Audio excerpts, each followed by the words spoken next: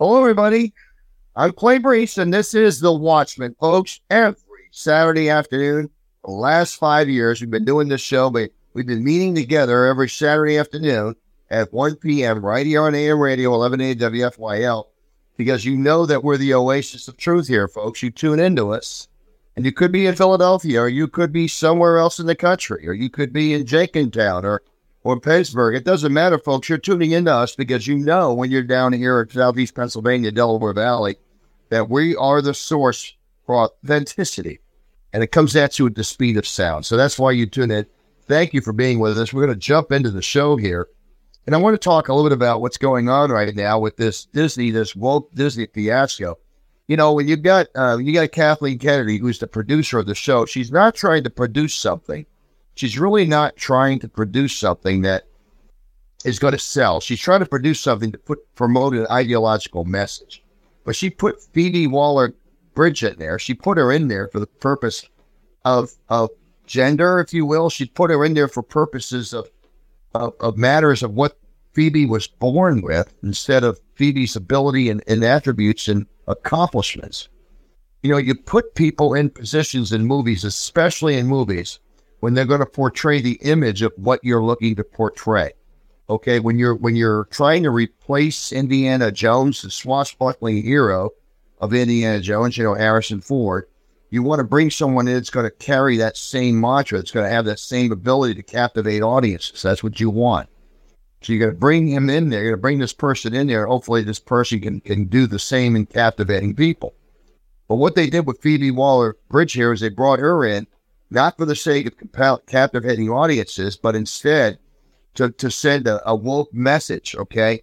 They overlooked all the competent, capable people in Hollywood that could play that role, that could actually sell tickets or sell the possibility that sell the image, if you will, the fairy tale to the public, okay?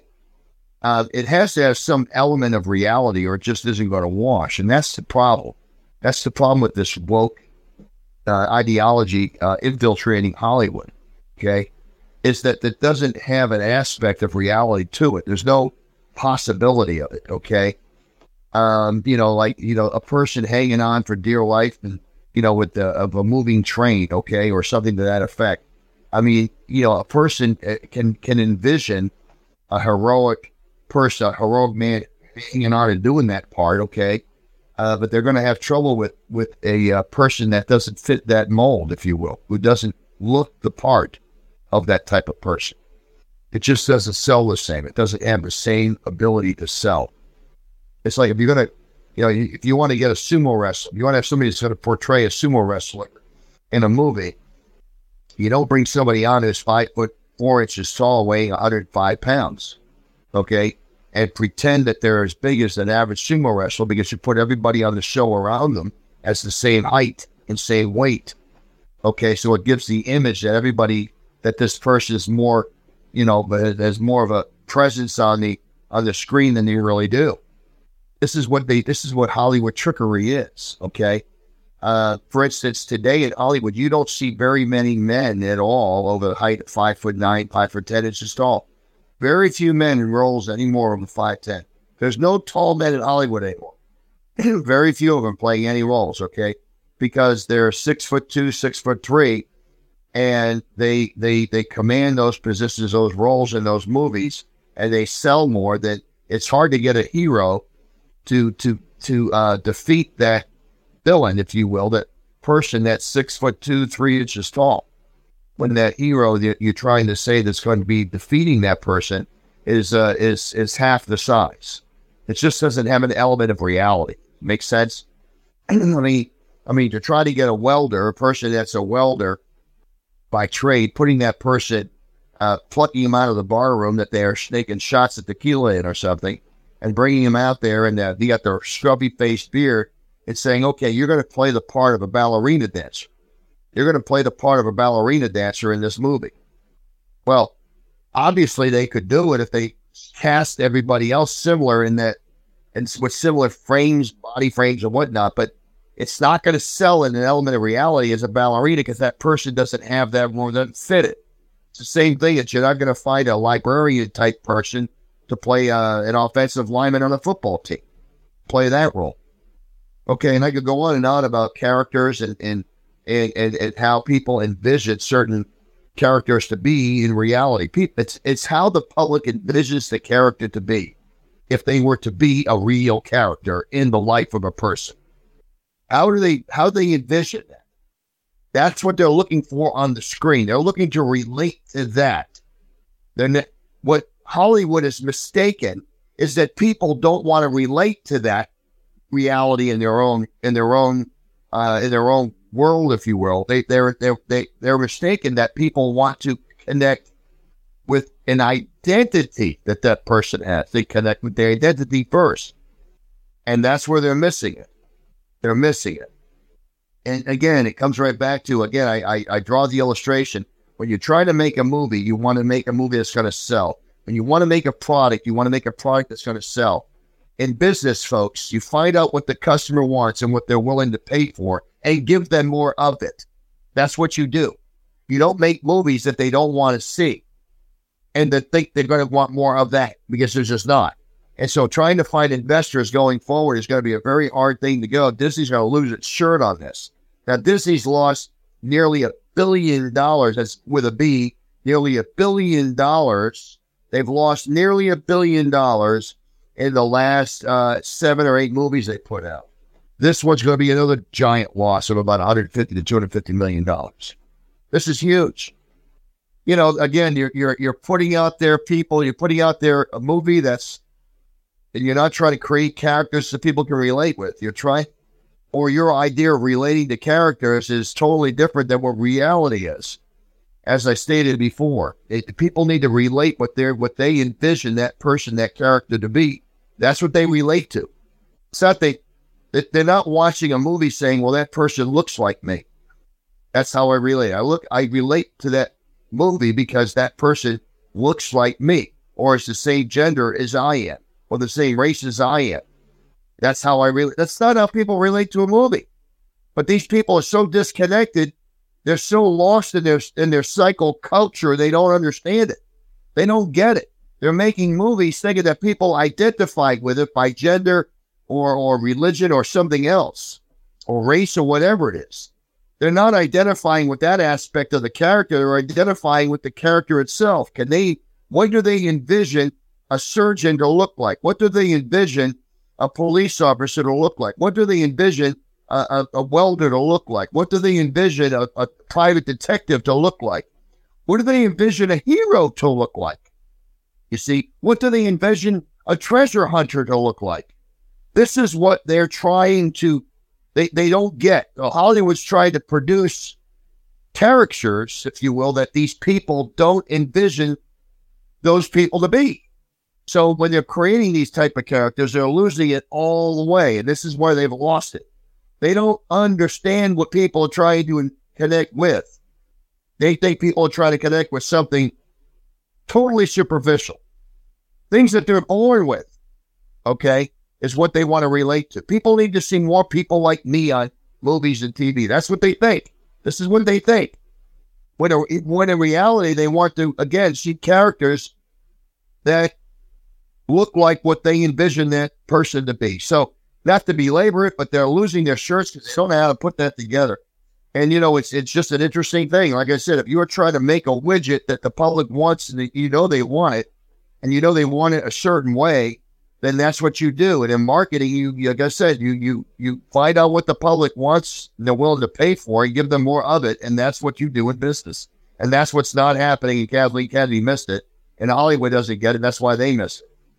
Well, I want to jump gears on this a little bit and talk a little bit about what's going on right now with the chaos in France. Now, what's interesting is, I brought this up on the previous show. I never quite got to it, but there was riots in France in the 30s. There was a lot of destruction, a lot of chaos in France back then. And what you're seeing right now in France is a lot more of it. France, the violence is spiraling out of control. Massive police deployment fails to quell the burnings. The French government is considering all options including a nationwide state of emergency after another night of violence which saw hundreds of arrests and injured police officers and thousands of fires, including many symbols of the state, including town halls, schools, post offices, and buses being destroyed. Some 40,000 police officers were deployed across France on Thursday night in an attempt to forestall a third straight night of violence triggered by the death on Tuesday of a delivery driver at the hands of a police officer in Paris suburb after he refused to comply with a traffic stop. Okay, so we have heavy-handed cops in France, okay, beating up somebody and killing a delivery driver because he refused to comply with a traffic stop. Okay, sounds familiar, okay? So the enormous show of force by the French state failed to prevent even greater levels of destruction, okay? Per France's Le Figaro, okay, reports there were 875 arrests nationwide, which saw protests and violence spread to urban areas across the country, and even in neighboring Belgium, the home of the EU itself. Figures that underline the considerable scale of the attacks. They revealed that there were some 38, almost 4,000 fires that were set. 250 police officers were injured. Not seriously, but 492 buildings were damaged. Okay? And it's really compelling. And among those buildings damaged were several town halls, schools burned out. Reports state, the La Parisienne cites that the Interior Ministry to report 80 police stations were damaged overnight. Okay? 34 town halls burned or otherwise damaged, 28 schools, 57 other state buildings nationwide. Okay? Attacks on symbols of the state appeared so targeted, even individual post boxes were attacked. Okay, the president of the French Republican Party, Eric Ciotti, posted footage to social media that claimed to show a French mayor being attacked by a mob as his car was set on fire. In Marseille, there were 2 cops that were off duty who were recognized out of uniform and were seriously injured in what has been described as a lynching. Looting of businesses, including gas stations, tobacconists, apparel stores, have also been reported. In one Parisian suburb, a truck was used to ram down the doors of a shopping center so looters could access the stores inside. While Emmanuel Macron, okay, was partying with Elton John, okay, he was partying with him, okay, France was burning. What it comes down to is Nero fiddled while Rome burned. We've all heard that statement. Well, Macron was partying with Elton John while Paris burned. Now think about it. Emmanuel Macron. So he has a time with Elton John. So there's a party. There's think about this. Okay, you're the prime minister of a country, the leader of a country. Your country's in crisis. There's riots everywhere. There's all these problems going on. Burning buildings and hundreds and hundreds of buildings on fire. Okay, thousands of people in the streets. You got all this disruption going on. Okay, and you're being invited to a party with Elton John, and you're being invited to a concert, okay, and a party later. Do you, as the prime minister of that country, say, hold on, I would love to go. Believe me, I'd love to go, but I got to stay behind because this country needs leadership, and I can't provide that leadership. I won't be able to provide that leadership if I'm at a party with Elton John. I won't be as effective at a party. I need to be more. I need to have my head into this a little bit more. We've got a crisis going on in this country. The responsible person would have done that. But Emmanuel Macron, no. He goes to the party. He hangs out with Elton John. Okay? So as France is burning, he's fiddling with Elton John. This is unbelievable what's going on. So the government believe, again, that what's going on here is when you think about that, they're trying to restore order, and you have Macron's Prime Minister Elizabeth Warren said, eyeing a potential declaration of a state of emergency. Well, what does that mean? That means it's going to give them a whole lot of control. So the French media, that's sort of like martial law here.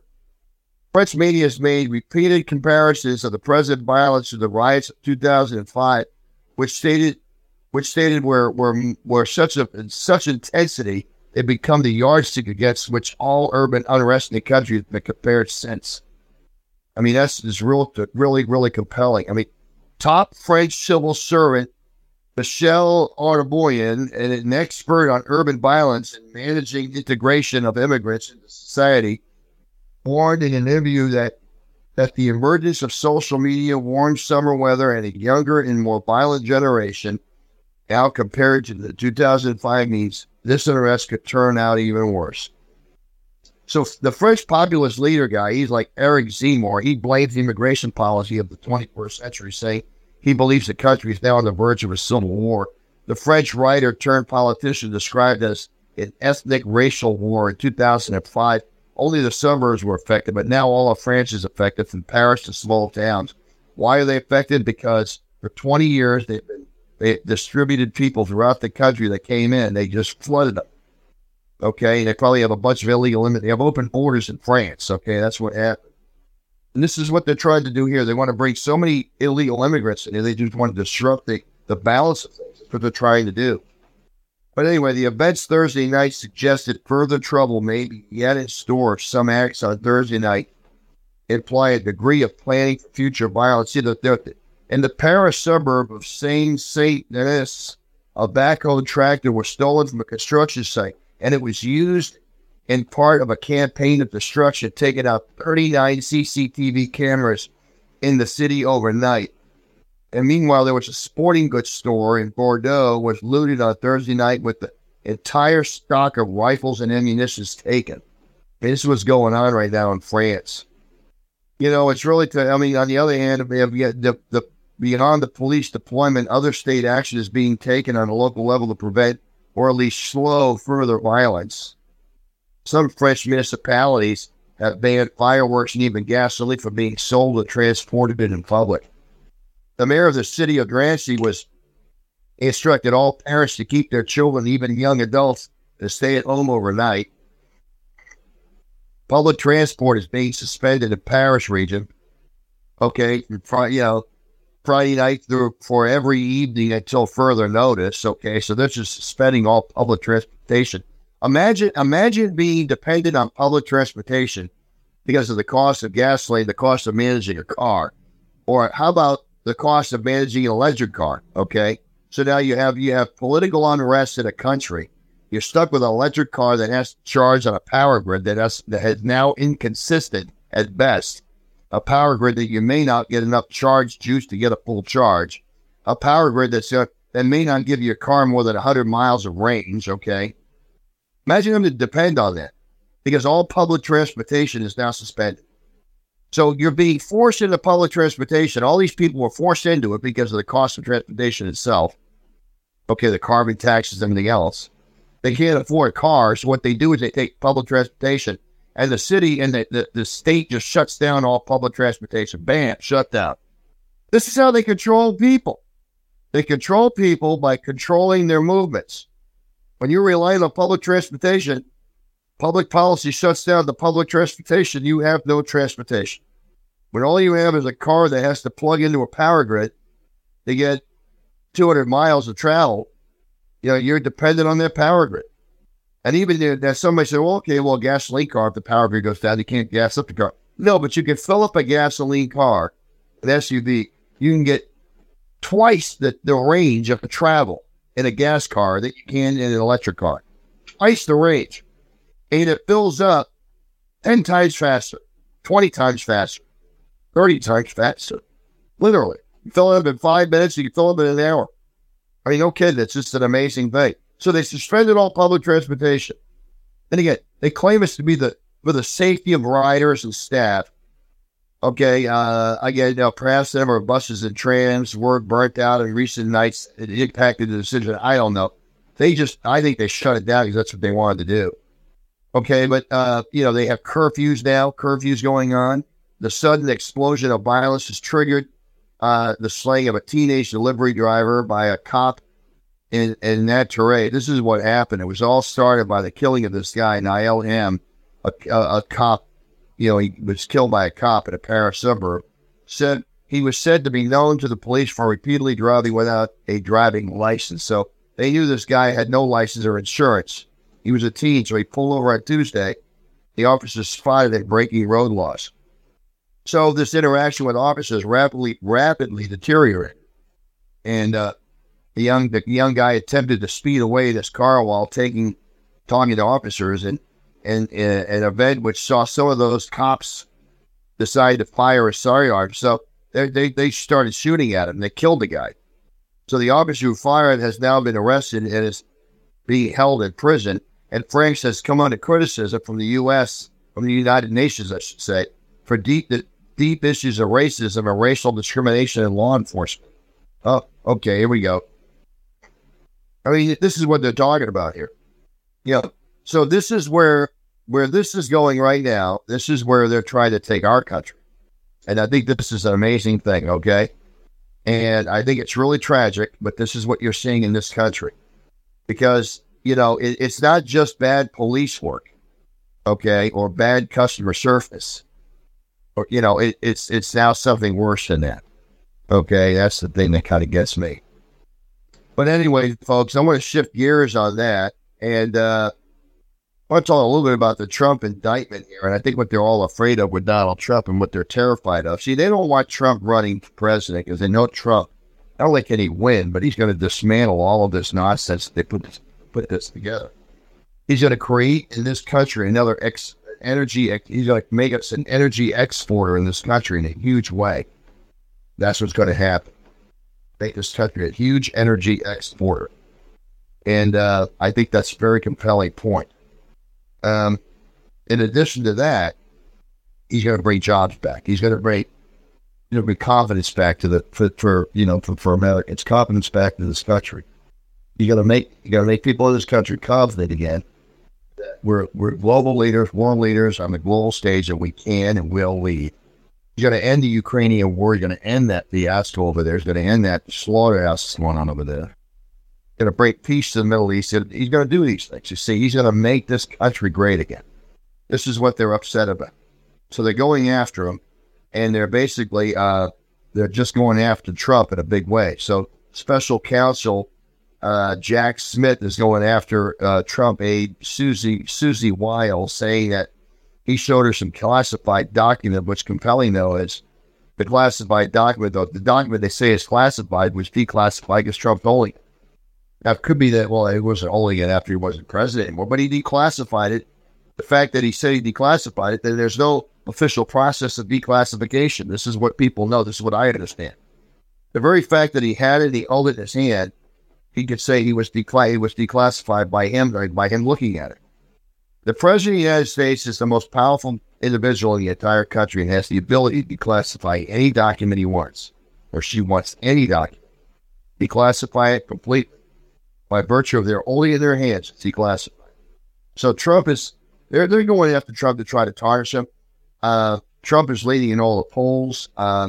After they've indicted him, his favorables jumped up. They now see him he now successfully made him a victim. I think that's really compelling. If it was possible to do this, they did it. They made him a victim. And I'm just amazed at that. Okay, they made him a victim. I just can't believe that happened.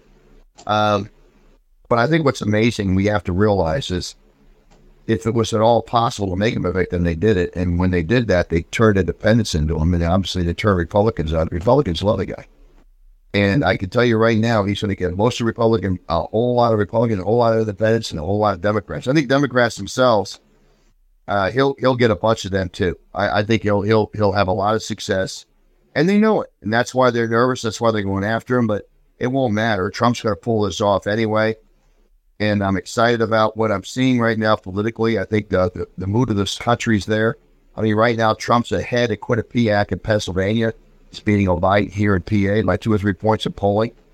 And Quinnipiac is not the most reliable of polling, but it's usually a very liberal poll. So when it shows Trump winning by a couple of points, it's likely it's winning by a few more than that. Well, folks, look, we have to leave it there. Thanks to all of our listeners for tuning in to us today and being with us every Saturday afternoon right here on AM Radio 1180 WFYL. For this distinct, compelling discussion. See you next week on The Watchman. I'm Clay Brees. Goodbye for now.